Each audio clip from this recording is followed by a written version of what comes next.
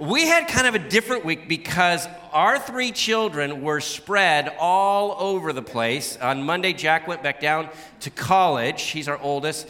And then Luke, our sophomore, he was up in Tahoe all week skiing with friends. And then my baby, 14-year-old Anna, is on a mission trip in Japan without her mommy and daddy.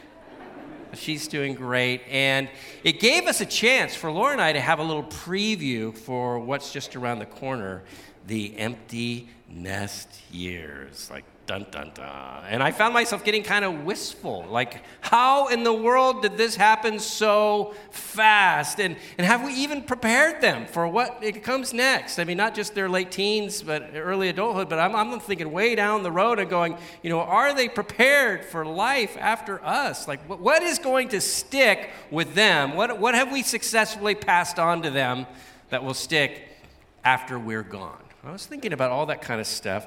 And at the same time, last weekend, we were rummaging through some boxes, trying to declutter our lives a little bit. And I came across an old picture of Jack and Luke. Jack had just turned 4 here, and he just caught a gopher snake that was longer than he was tall.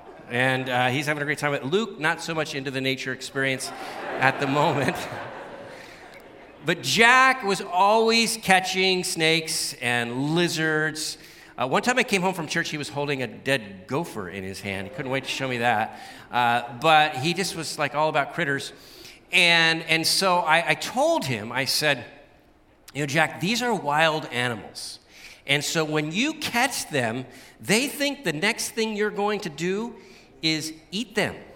So it's a frightening experience for them, so you need to be very gentle with them and then let them go before they get too stressed out, because it's not good for them. And so he really picked up on that. And so years later, I would hear him. He'd be lecturing Luke and Anna and one of his friends, like, oh, time to let it go. It's getting too stressed. Let it go. And so I thought, okay, well, that's stuck. That's something.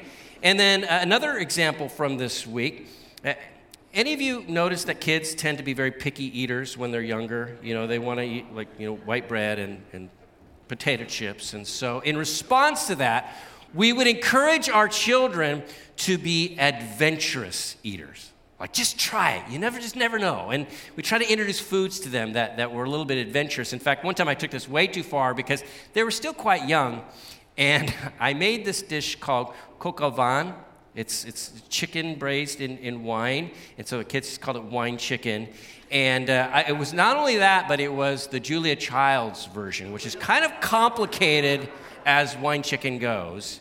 And long story short, kids hated it, absolutely hated it. I've never made it again because they won't let me. That's how much they enjoyed that. But something, got through, because just this week, I got this picture from Tokyo, Japan. Here's Anna about to eat what can only be called alien on a stick.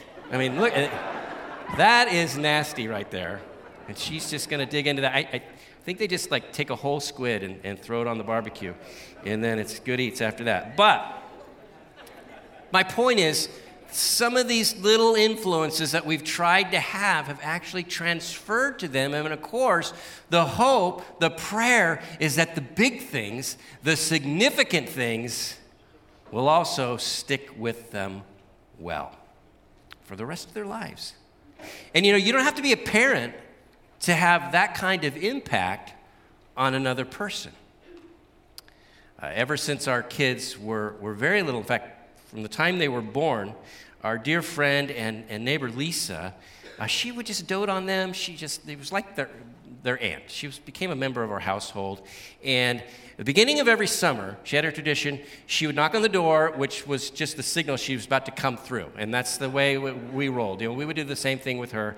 And so she'd come through into the house, and she would have swimsuits for our kids. She'd always go to O'Neill's, and she had great taste. She'd always pick out the coolest little trunks for the boys and cute little bathing suit for Anna, and that was part of the beginning of summer. We knew that's when it began officially. And then at the end of the summer, she'd do the same thing with new shoes for them for school. She did this every single year, and that took on much more poignancy at the beginning of this last summer, when it was obvious to all of us that she wasn't going to win her battle with cancer. And so even though it was harder for her to do something that we would take for granted, to go shopping, she did it. And there was even a deeper joy because she knew that her time was short. And that's the way it works. Every gesture, every conversation, every moment, it takes on such greater freight when you know that it may be your very last time to communicate something meaningful to the people that you love. And we had some of those moments with her that were very, very precious. Along these lines, in this series we're calling 77, as we follow Jesus up into Easter and a little bit further than that. But we arrive at a place in his journey where Jesus is very much aware that his time is short. The religious leaders, especially those who control the temple and that whole system, they are actively seeking his arrest. And in the scene we're going to see today, what is clear is that there are some things that are very close to the heart of Jesus that he wants to impress upon his disciples because his time is short. And really the question is, as to whether or not they will live these things out, is what is the glue, what is the thing that's going to make all of the things he has taught them stick? What will endure? Before we get, too much into the outline, I just want to set the stage by going to the beginning of John 13, where it says this. It was just before the Passover festival. Jesus knew that the hour had come for him to leave this world and go to the Father. And having loved his own who were in the world, he loved them to the end. The next day, Jesus would be tortured and crucified. So this is what we call the Last Supper. This is his last gathering, the night before. And during the meal, with no introduction, he gets up, takes off his outer garment, wraps a towel around his waist, and begins to wash the feet of his 12 disciples. Every single one of them, including Judas, even though both Judas and Jesus know that in that moment, Judas is conspiring to betray him. He's thinking about it in that moment, and yet Jesus washes his feet right along with all the others, shares the meal with him along with all the others. And during the foot washing, that's what Peter famously blurts out, says, "You can't wash my feet." And Jesus has to kind of talk him down and say, "Don't worry about it, Peter. Someday you're going to get this." And after washing 12 pairs of dirty feet, gets back up, puts his garments back on, takes his place at the table.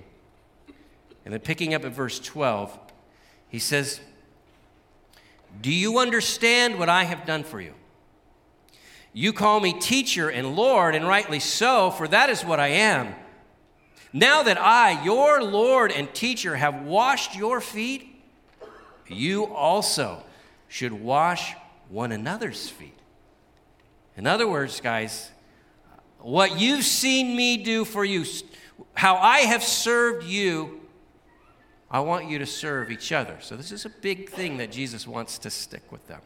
Now, did it? Did it stick? Not at first, not even close. Because in Luke's account of this very same evening, Luke's going to give us additional detail. Luke's going to talk about how Jesus instituted the very first Lord's Supper, as we call it, a communion, which we're going to observe later this morning. But in Luke chapter 22, verses 19 and 20, it says this. It says, "And he took bread," that's Jesus, "gave thanks and broke it and gave it to them, saying, 'This is my body given for you. Do this in remembrance of me.' In the same way, after the supper, he took the cup, saying, 'This cup is the new covenant in my blood, which is poured out for you. Now, this is as sacred as a moment as they can come because, as most of you know, this was the Passover meal. This was the Seder. And they're thinking about when Moses it was part of God's great deliverance. And one of the things that God told Moses to instruct the Israelites to do was on a very epic night to put the blood of lambs over the frames of the doors. And the Lord would pass over them. And so their history, the covenant that God forms with them, that's all in their minds. And yet Jesus reframes it. And he says, it's not so much about the blood of some lamb way back when, or about even that deliverance. I'm about to perform a greater deliverance for the whole world as I give up my body and my blood. Again, sacred moment. And you know what happens next? Well, Luke tells us. Verse 24. A dispute also arose among them as to which of them was considered to be greatest. And you're like, wait, are you serious? Right on the heels of communion, it's like, hey man, I am the greatest. I am so much better than you. No, you're not. You're a loser. And you're like, are you kidding me? By the way, if you're a parent and your kids have if they fight in church or they fight in the car on the way home from church, I just want you to be reminded, if nothing else today, they aren't the first, okay? Happens with these guys. In fact, it really helps you appreciate, the Leonardo da Vinci's portrait of the Last Supper. You really get it when you think about what was going on there because Jesus is like, oy vey. I mean, seriously? Look at, there's chaos on his left and chaos on his right. And now Da Vinci, he has in mind a different argument when he paints this. They're arguing over which one will betray him. So there's not one argument, but two arguments that break out on this most sacred of evenings. My point is, the very first communion service did not get off to a smashing success, okay? Bit of a train wreck. And bear in mind, Jesus wasn't just establishing a new covenant, as amazing as that is, but he also, as a result, comes and he creates a new community where all the things that divide people, that separate people, like rank and status, rich, poor, Jew, Gentile, male, female, racial division, all of that kind of stuff that were just huge in that day, he just flattens it. He just knocks down one wall after the other as he goes after their cultural org chart, how they see other people. And as Paul says in Galatians 3, there is neither Jew nor Greek, slave nor free, male nor female, for you are all one in Christ Jesus. And this was such a radical vision for humanity 2,000 years ago. And it's still a radical vision today. In fact, we haven't exactly arrived when it comes to this vision of humankind. Would you agree? There's still ways to go. So my point is this. If we're going to live the grace of the new covenant, if we're going to live in humility and gratitude as a community for what Jesus has done for us on the cross, not vying for position or power, but truly one in Christ, if that's going to happen, it's going to hang, in fact, on what Jesus gives us next, this third thing he's given us, which is a new commandment. That's our focus today, the new commandment. Because if this doesn't stick, nothing else really matters.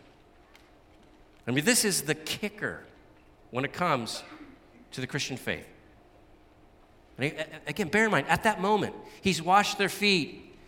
He's equated the bread and the cup with his body and his blood while they're arguing. They're fighting. And so I imagine Jesus just saying, okay, guys, time out. Time out. In fact, he calls them children here, which I read into that as much as you want. But he says, children, I will only be with you a little while longer. I've got hours.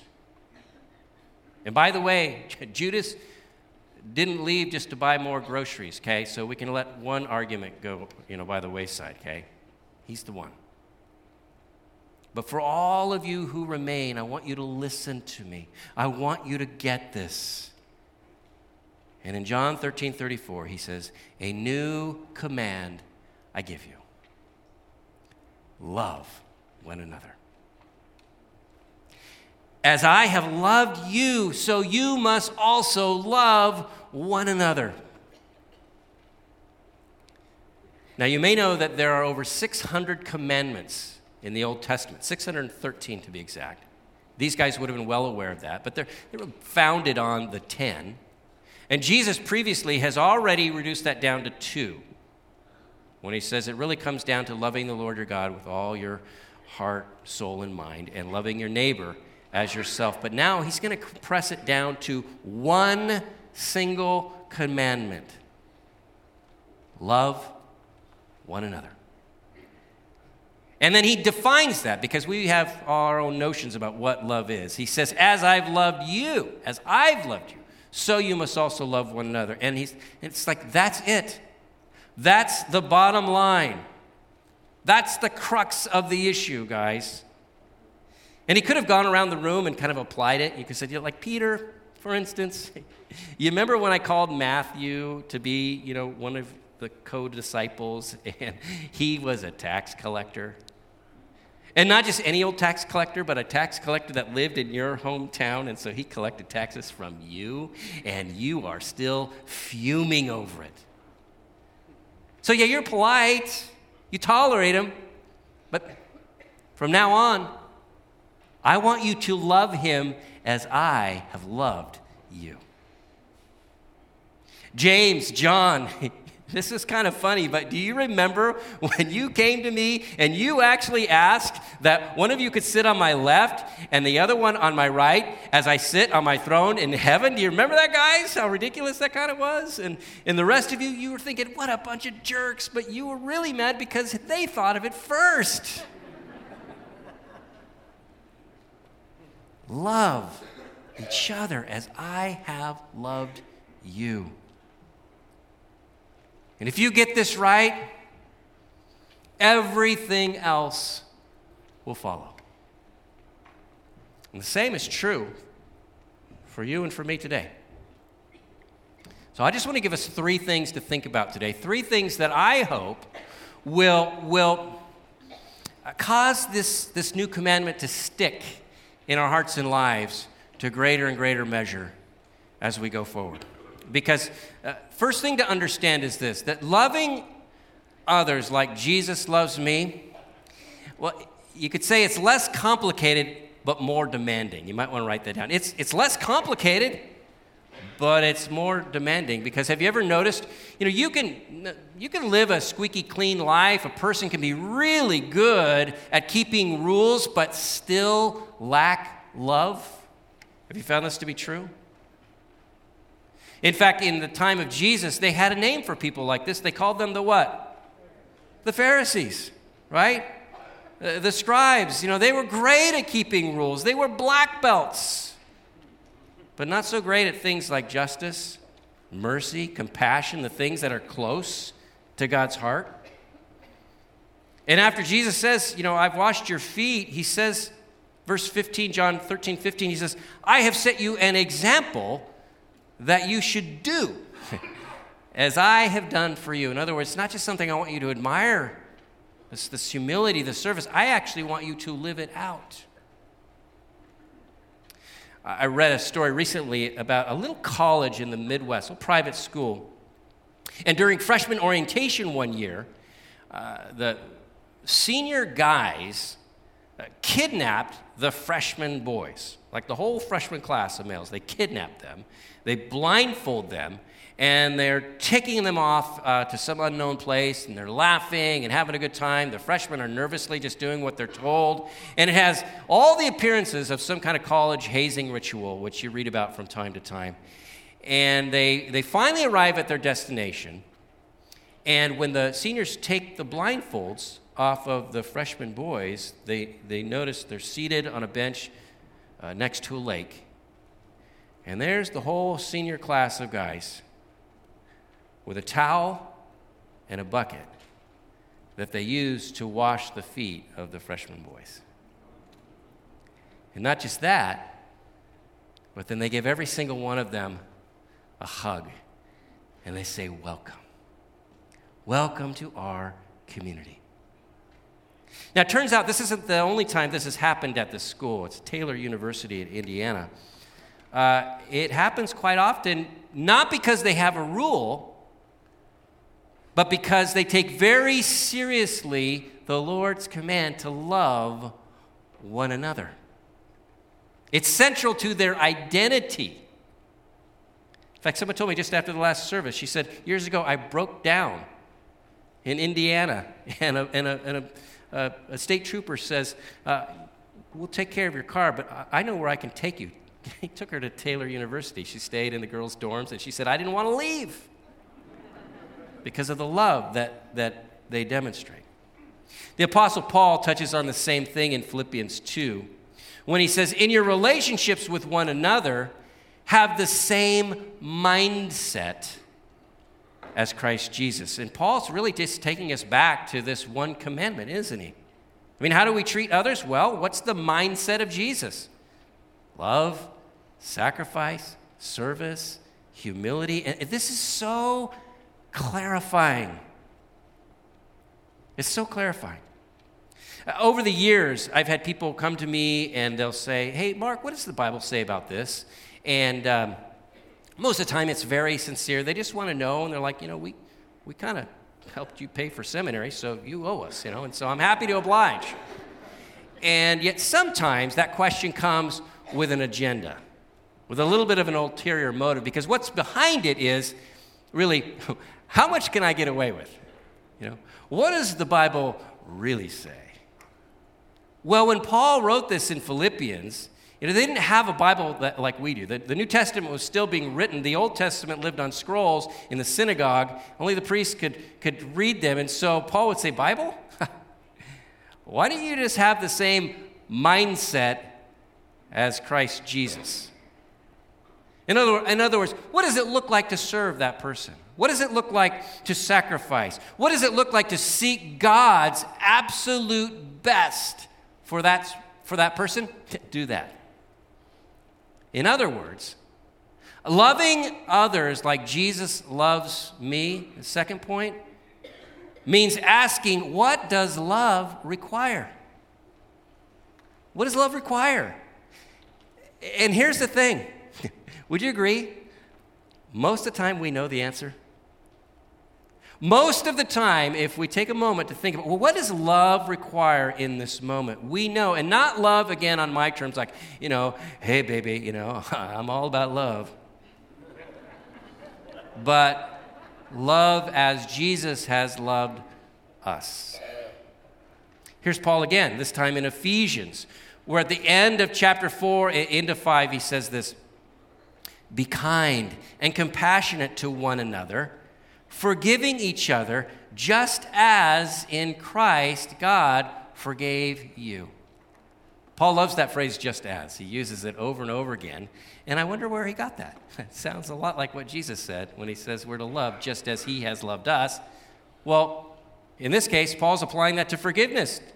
Forgive just as God in Christ forgave you. And we think at times, well, I don't want to forgive. It's too hard. Or, they haven't said sorry yet. Whatever the case, we all want to be forgiven, don't we? And it seems kind of ridiculous at times. We become okay with the idea that we will deny someone else what we have been so freely given, what we so desperately need. And so Paul continues, be imitators of God, therefore, as dearly loved children, and live a life of love, just as, there it is again, Christ loved us and gave himself up for us as a fragrant offering and sacrifice to God. Now, to be clear, God's not going to ask you to die on a cross because Jesus already did that for you. But to offer yourself on behalf of someone else in a way that might cost you, to make a sacrifice, Yeah, absolutely. Love always comes at a cost. And love involves doing it. There's a famous slogan right now, love does. Love denies itself, takes up its cross, and follows Jesus, especially in the way of love.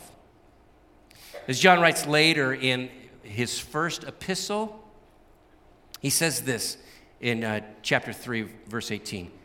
Dear children, let us not love with words or speech, but with actions and in truth. In fact, this entire letter of 1 John is basically a commentary, an exposition on what Jesus commanded in that upper room. It's all on this very same theme. And clearly, this stuck with John so much. This lodged itself so deeply in his heart that when he sets out to write his gospel, the longest continuous passage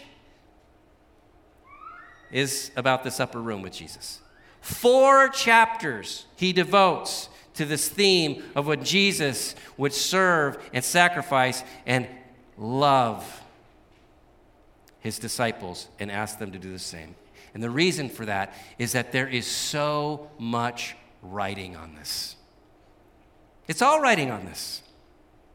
And that brings us to this final point. Because loving others like Jesus loves me, when it comes down to it, is the key sign my faith is real. It is the distinguishing mark of every Christian. And immediately after giving this command to love, Jesus says this. Don't miss this. I want you to love one another because, verse 35, by what? This. Everyone will know that you are my disciples if you love one another. By this. Not by how well you know the Bible.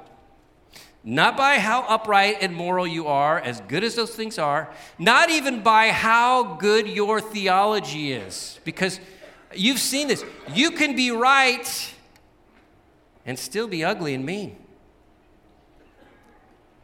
By this, everyone will know you're my disciples. That's why John writes, anyone who claims to be in the light but hates a brother or sister is still in the darkness. They don't get it. So again, it comes down to whether or not these words stick. Love one another as I have loved you. And you know what? Don't miss this. When the church gets this right, the world sits up and takes notice. When we get this right, our coworkers, our neighbors, they sit up and they take notice because this is powerful. It's undeniable. Think about it. You show me a person who is a high achiever, I will admire that person. You show me a person who excels in this kind of love, and I will want to be that person. I will be drawn to that person. And incredibly, this first group of disciples, as unruly and unlikely as they were, despite all of that, these words stuck. They stuck so much that after Jesus rose from the grave and he ascended from heaven, this new community, it not only started to attract more and more and more people, but eventually this community, it changed the world. Because this is what the human heart longs for, to know the love of Jesus. And the only way they're going to know it is when they see it and experience it in us. That's our calling. That's our calling. Now, if you find yourself a little bit overwhelmed by that, it means you get it. It means you realize that in and of yourself, you don't have that kind of love. You don't have that kind of heart. I know I don't. I mean, I'm not kidding. Last night, I'm driving to church and I'm confessing to Jesus, I don't have the love I should have for a particular person. I don't feel it, Lord Jesus. I don't even want to like this person. So you got to help me out. You got to give me what I don't like, what I don't have, please. Well, that's where these guys started. They didn't have it either, but you know what they had? They had the Holy Spirit, just like we do. And when the Holy Spirit indwells and empowers our lives, our hearts will begin to beat more and more and more with the love of Jesus. As it says in Galatians 5, verse 22, but the fruit of the Spirit is what? Love. Supernatural love. Loving one another like Jesus loved us kind of love. And you know what? Once you find yourself being the instrument of God's love, once you find that God is loving other people through you, you will not be satisfied living any other way. And if you don't experience that, you will have missed out on the reason God put you on this planet. That's how monumental this is. Because this is what you were made for. I want to leave you with a great example of this. A front page of the San Francisco Chronicle about 2 years ago ran an article about a Metro Transit operator, a bus driver, in the city named Linda Wilson Allen. This is Linda here with her bus.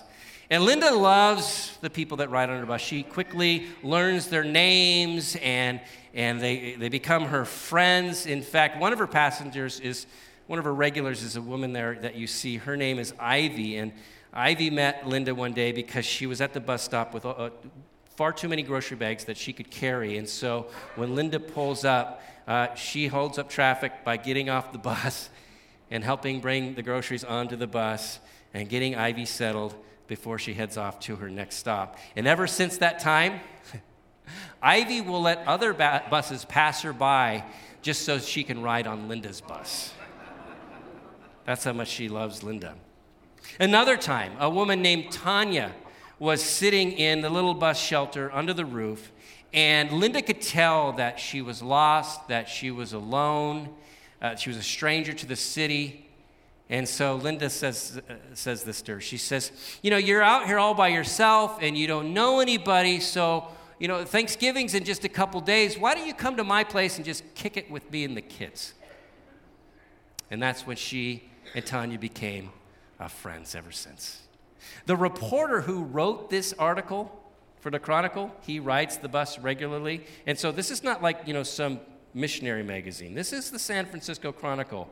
And yet she says, Linda has built such a loving community on that bus that passengers, they'll offer Linda use of their vacation homes. They bring her gifts like potted plants and flowers. She says when people found out she likes to wear scarves, she started using them to accessorize her uniforms, and she has more scarves than she knows what to do with. In fact, one passenger upgraded. Scarves weren't good enough, so they gave her a rabbit fur collar to wear. Not a passenger that works for PETA, I don't think. But they all do this just because they love her. Now, I want you to think about this. Think about how thankless a job of a bus driver could be in our world. In a city like San Francisco with cranky passengers and engine breakdowns and traffic jams and gum on the seats. And how does anyone like Linda have this kind of attitude? Well, the reporter tells us because he says every morning she gets up early and she gets down on her knees and asks God to fill her heart with love for her passengers. And every day, when she gets to the end of her line, she says the same thing. That's all. I love you. Take care. Now, have you ever had a bus driver tell you that they love you? You will if you ride on Linda's bus. In fact, people wonder, Where can I find the kingdom of God in this world? Where do you experience the kingdom of God? I'll tell you where you can find it. You can find it on Linda's bus, the number 45 Metro in San Francisco. And you will find it anywhere you go. And you love people as Jesus has loved you. Let's pray. Heavenly Father, we thank you for this opportunity